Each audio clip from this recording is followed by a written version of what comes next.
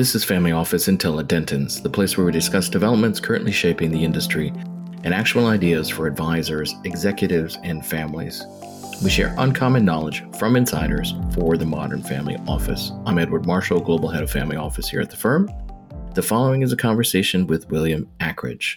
William is a managing director at Ackridge Ventures. He runs the early stage part of his family's family office. He's also very active in the philanthropic space through his family foundation called the Ackridge Family Foundation. So, William, thank you for coming on. Thank you so much for having me. I'm looking forward to it. So, William, let's start with a little bit about your background. I think you have an interesting way that you got into what you're doing right now, especially on the former teacher part. For sure. Happy to dive into that. So, I graduated from Georgia Tech, did a lot of mechanical engineering, but ended up with a degree in business management with a focus in finance. And when I graduated from college, I thought that I would either go work for my brother, who was running the trading desk at an investment bank, or move to New York. But before I did that, I wanted to live abroad, and travel has been very important for our family. I feel very lucky. It was really great exposure to other cultures, and recognizing just because people do it differently doesn't make it wrong, but actually provides an opportunity to learn. And so I took a job teaching English in Korea directly out of college, with the thought of doing that for a year and then going on to my professional career. And we'll tell you how that kind of extended for a little more than a year. And so I, as I said, took a job teaching English in Korea. I had never taught anything before. I'm the youngest member of the second generation of our family, and the youngest grandchild on that side of the family. So I had not had younger siblings or babysitting experience, had never dealt with younger students, but wanted to do something to live abroad. And teaching English was an easy option to do that. And so I took a job teaching English in Korea. And I moved to... What was that like? It was an amazing experience, and kind of launched my first career. I've spent almost a decade in education, and which I think kind of translates pretty well to the venture environment, where essentially you are a lifelong learner and you're learning something about a topic that you may not know a lot about. And it's really about taking a deep dive and learning as much as you can about a certain subject. And so... I flew over to Korea, and 6 hours later, they gave me a lesson plan. I didn't even know what a lesson plan was. And they kind of pushed me in front of a kindergarten class of 10 small children, and 20 eyes look up at me, and 20 eyes start crying. As if you've met me, I'm a tall guy. And I said, "Oh no, what have I done with myself?" And very quickly learned to get down on their level, and sat down on the ground, and really fell in love with education.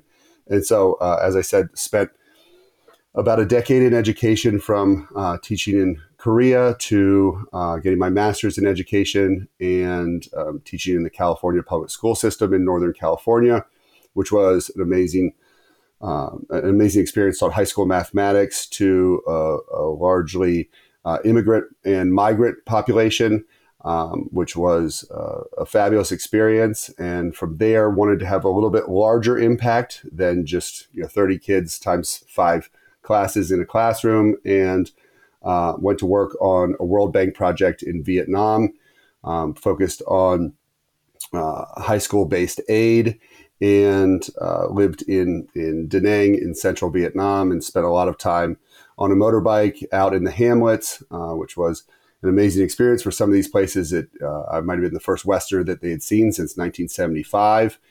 So there was a lot of culture shock on both ways, but a really kind people, and was welcomed into homes, and it was a really fabulous experience. Towards the end of my time in Vietnam, Michelle Rhee was very focused on ed reform here in the United States, specifically in DC, which is my home.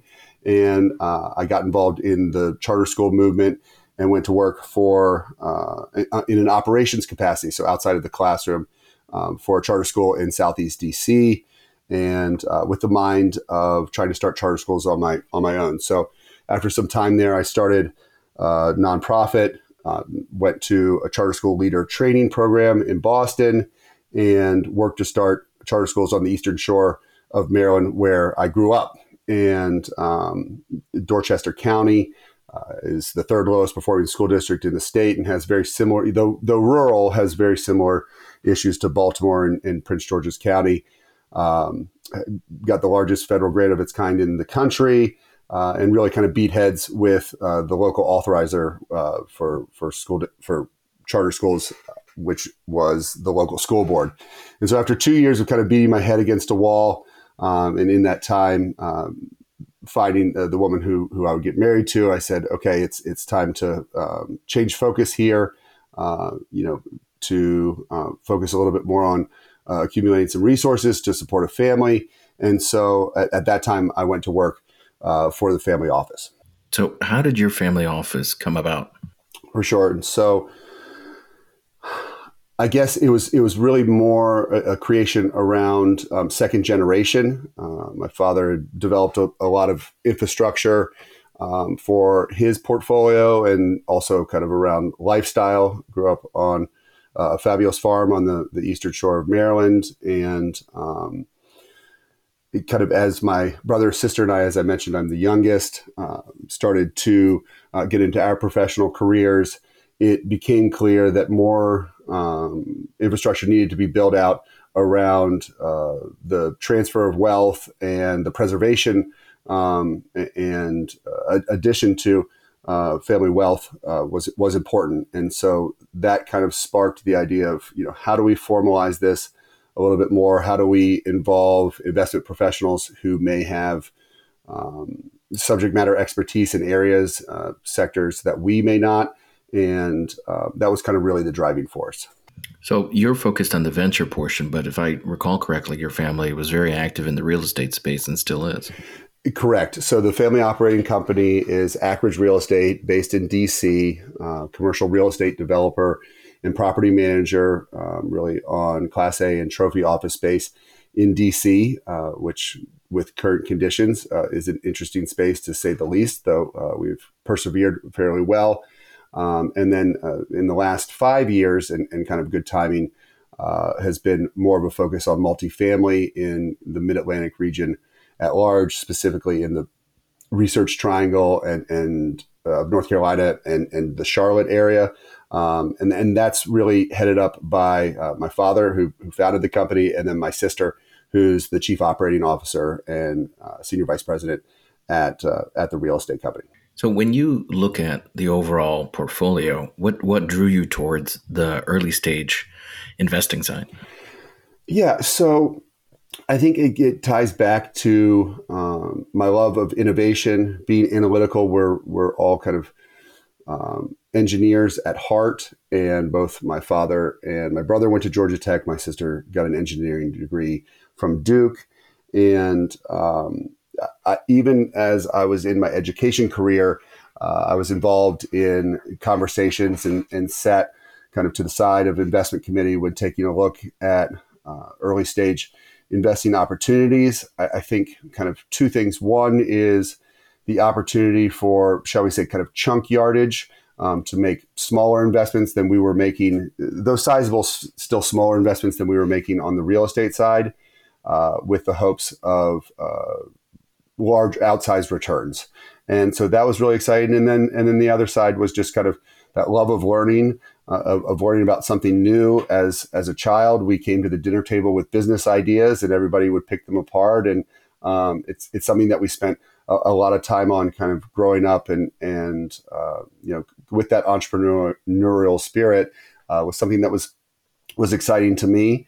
And the ability to invest in disruptive technologies that will change the world, and kind of more of a focus recently on things that will do good. I don't think that we have a specific ESG mandate, but I think that, as we see the state of the world right now, I think that people are recognizing that you can make good returns as well as do good at the same time, and that kind of plays as well into the philanthropic side. So when you look at early stage, are there sectors that you prefer? Is there, how do your investments come together? Are they typically control, or how do you look at it on the early stage? So as I started off and spent a little less than a decade running the early stage portion of the family portfolio, we were very much generalists and recognizing and opportunistic as much as possible of really looking for what we thought was strong value in a deal, looking for entrepreneurs who not only we liked and trusted, but also felt that could get the job done. So team is really, I think, number one or 1A. And so we had investments kind of across the spectrum, we're not big fund investors.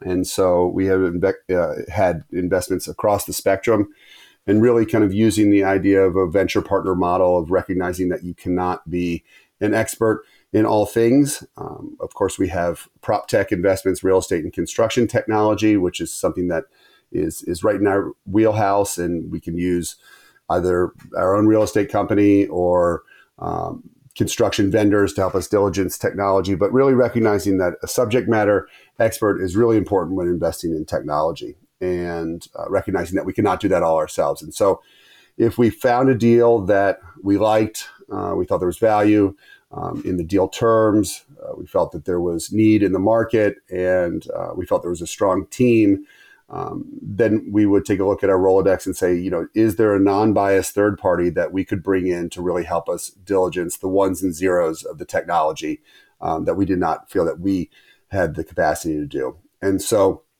it had kind of stayed in the seed and Series A, continued with follow-on throughout. Normally follow-on, we've started to lead a little bit more with Ackridge Ventures. And so it's been a fun ride. We've learned a lot, and it's just been a lot of fun. Is there a geographic focus? Or do you tend to look at the United States as an area there, or do you go abroad? So we've invested exclusively in companies based in the U.S., though we are not, coast focused of New York, Boston, and San Francisco. We found great deals. I think you find great value in the middle of the country, and I think that we're also seeing, just due to kind of the nature of remote work right now, is that people are not necessarily gravitating to those traditional VC technology innovation centers. They're kind of across the country. So we have certainly deals on each coast, but deals in the center of the country, including Minneapolis and Kansas City, and kind of far-flung places that are places that you don't normally get to go, but are always fun to visit, and usually have wonderful people and fabulous food, and not only a great opportunity. What drove you towards looking at biotech? Because that's a very specific part of early stage and requires that expertise that you were talking about. For sure. I think maybe it makes sense to kind of get to where we are now. And so about 4 years ago, I spun Ackridge Ventures out of our family office in order to take outside capital. We were getting interest from high net worths and other family offices on the deals that we were doing, if they could participate as well. And we were always happy to make an introduction to the operator, to the entrepreneur, to the company. But at times, maybe check sizes weren't sufficient to get allocation in deals, and we just weren't set up to take outside capital.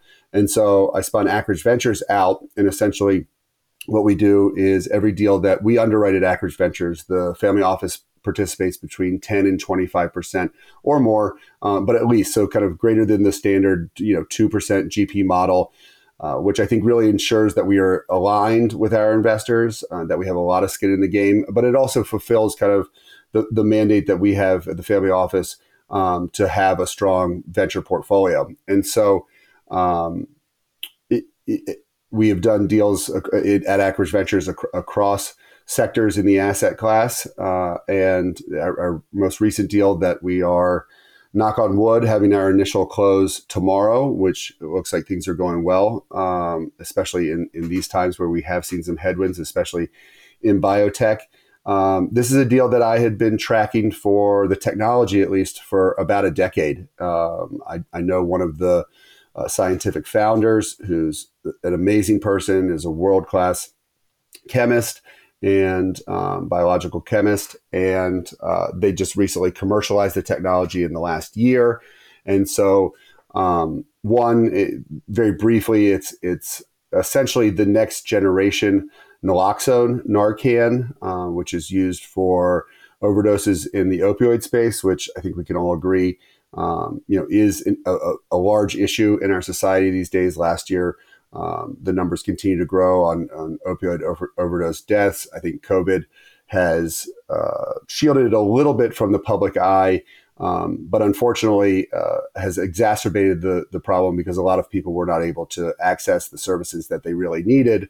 And so this small molecule drug development platform, their lead molecule, Sudaxine, the company's called Adalerix, essentially has the next generation naloxone, Narcan, where not only does it reverse opioid-induced respiratory depression, which is really the main killer, it is lethal and is how you actually die, unfortunately, on an opioid overdose, which naloxone does a very good job of, but unfortunately, it also blunts the analgesic effect of the opioid. So it throws the user directly into withdrawals, which can be dangerous in and of itself. And then also Narcan is very sparingly used in a surgical setting, which is a large market, which is where they focus. So that's a little bit about the opportunity. Kind of what drew me towards it is, one, I have a lot of conviction in the founding team and a lot of conviction in the technology, and can talk a little bit about the technology partner that we brought in to look at, as I said, the ones and zeros of the 3 terabytes of data that they had generated in animal studies and in lab studies over the last decade. But really, I think, as I mentioned before, kind of the ESG component, that there's a lot of room to do social good around the opioid crisis. And I think people who are paying attention to it recognize that there is no silver bullet. There's not one thing that is going to fix the opioid crisis, to help change society, but there's going to be a lot of different steps and a lot of different pieces. And I really believe this is one. And so it gets back to the point of, I think that there's potential for a very great upside, really strong returns, but also really an opportunity to do good in society. So when you're looking at transitioning from just working with family capital and working with other high net worth families, and as part of your investment, the investments that you're making, what's that like? Because I think a lot of times we'll talk about families wanting to collaborate with each other. And I think part of that is families will say that it's interesting that they want to talk about different deals, but it's a whole nother kettle of fish to actually get involved with other families on deals. How did you find that as part of your overall investment experience? It has been interesting, and it has been a learning experience for sure. Is, when dealing just with your own family's capital, if you make a mistake, it's a tough dinner table conversation. But people move on, and in venture, you're going to have hopefully a fair few wins, but there are going to be some losses in there, and we have cut our teeth on that. And I'm not sure if I'd say it was a mistake to invest, but sometimes things don't work out. And essentially you're just dealing with, investment professionals and in your employ and your family. And that's difficult, but you can move on from that. I think when making investments with not only your capital, but outside capital, you really need to be a strong fiduciary for those funds. And for us, I think it has really forced us to ratchet up our diligence process, to codify it, have a stronger procedure around it, and really lean more on our technology experts, our technology partners, to ensure that we are turning over every stone, and making sure that we are de-risking the opportunity as much as we can, still recognizing that venture as an asset class is high risk. That's something that also I kind of gravitate towards. I like that that risk profile. And then there's kind of the reporting, investor relations side that was not part of of an investment when we were just investing from the family office. And so it's important to, one, guarantee information rights, no matter the size of check you're writing into a company, so that you can provide the transparency and to your LPs. And for us, it's really around, do we take a board seat? Are we a board observer? Do our information rights allow us to garner the information to provide at minimum quarterly updates to our investors, if not more? And so that's been a bit of a transition and kind of another addition to the job of not just investing and kind of maintenance as well. I think it also puts us maybe not in a position, but maybe a requirement to try to be stronger investors on the back end and portfolio company support, recognizing if we can help. One, if we can't help, get out of the way. We recognize that entrepreneurs have a really hard job in startups, and they need to focus as much on building the business and less on investor relations and fundraising, though that is a necessary evil of their job. But where we can help is to step in and to either personally or use our Rolodex to help drive growth for them, whether that be in human capital sourcing, in supply chain, or growth through sales through connections that we have in that space. And so that's really been, I think, the largest transition from just investing solely for our own family office to investing for our family office and taking outside capital. So going back to your family itself, your generation 2, you've got a younger generation 3. I know it's quite far away from them being actively involved with different things around the family and the family business and philanthropy. But given your experiences, what are some of your thoughts of how you might do things similar to what your family did, and if for you and your siblings, but how you might do things that are a little different for them?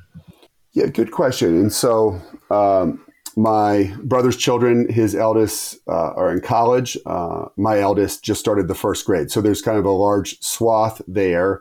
And I bet he has a little different, and my sister's kind of somewhere in between. I bet you my brother has a little different view than I have, and maybe has spent a little bit more time thinking about that as his children are closer to entering the workforce and the like. And so I think kind of maintaining the family tenets of morality, as my father has always said, there's one way to do business: legal, moral, ethical, and first class. And if you do it that way, not only can you sleep soundly at night, but most likely you'll be successful. And so I think kind of instilling those values in our children, and then providing the supports around them. It's very difficult, and I'm not sure anybody has found the equation on what does it look, how much and when and what do we give our children to ensure that they have the greatest amount of choice and freedom to do what they feel is important, but also to ensure that we keep them safe from themselves sometimes. And so I think it's really kind of a basis in, one, education, ensuring that our children and generations in the future are able to access the education that they feel is necessary to get to where they want to go. Still being strong members of the community, supporting our current and future philanthropic efforts as that winding road may change and their focuses may change. And then kind of behind the scenes, as I talk about the infrastructure, really to work with industry leading experts in professional services, somebody like you in Denton's, but around estate planning and tax, as that's kind of a ever moving goalpost, to ensure that we are preserving as much wealth from one generation to the next, but also empowering that next generation to add to the bottom line. This can't just be a one-way street. And you see a lot of families, especially as you get to 4 or 5 generations, the numbers just keep getting bigger.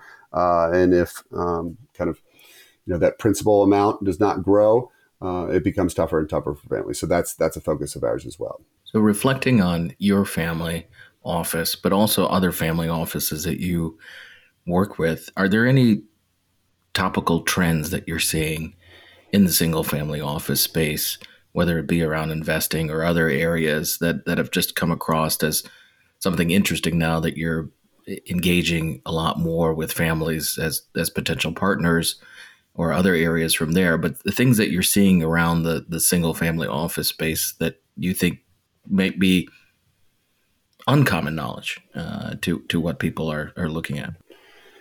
For sure. I think that we're in an interesting time in history, especially for family offices, created in the last 20 years.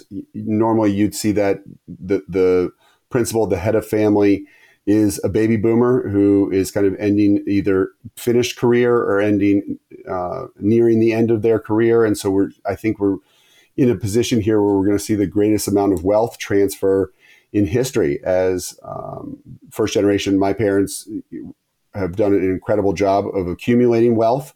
And so kind of really focused on planning for the next generation, for the second generation, but really it's kind of generations in the future. At this point, my brother, sister, and I are established professionally, and are really able to run a fair amount of our own balance sheets on our investing, but really looking at that generation in the future and what that looks like. And so really to have strong support in tax and estate planning, I think is crucial right now. On the investing side, I think we're seeing more and more families get into direct investing. And I think that, as we've done for 20 years and me for the last about 15, maybe 25 years, and me for the last 15, is, it's fraught with danger. And everybody says, go learn how to invest on other people's money. And that's not always possible. And so I think, when looking at direct investing, at venture investing, kind of where things are in private equity, I think it's important to have strong counsel.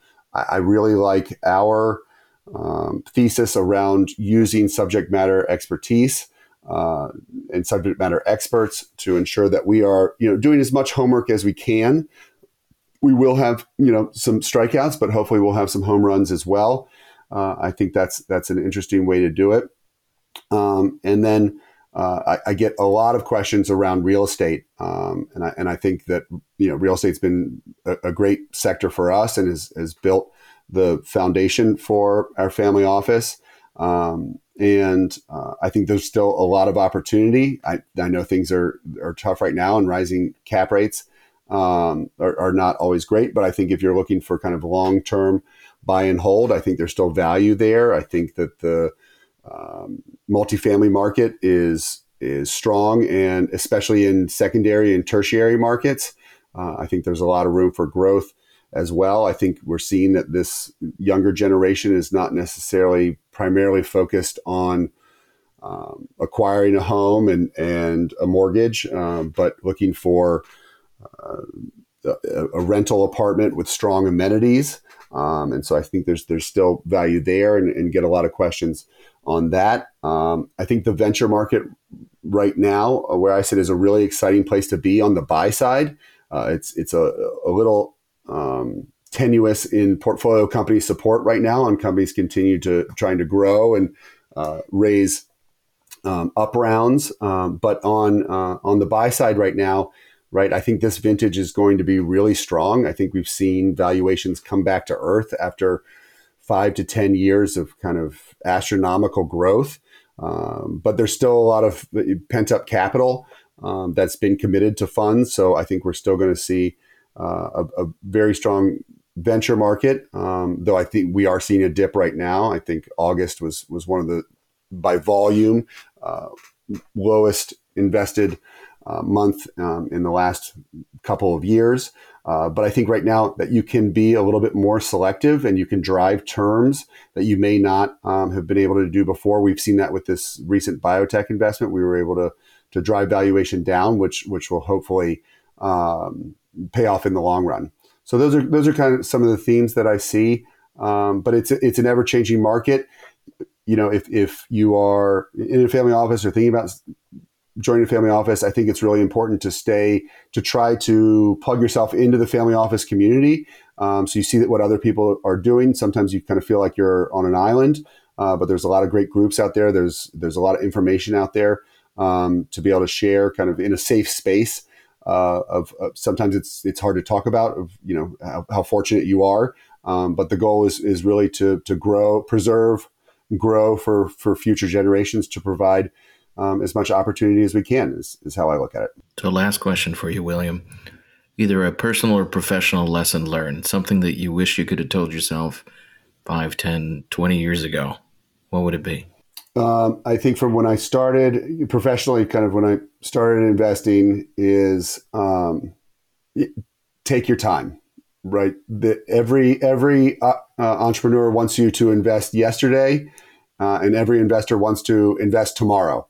And so normally there are more tomorrows than you think. It's the job of an entrepreneur to create a momentum and fear of missing out. And, we're closing tomorrow and you've got to get on board. I just have found it, there will always be another opportunity. And so if you miss this one, don't kick yourself for it. Look for the next one.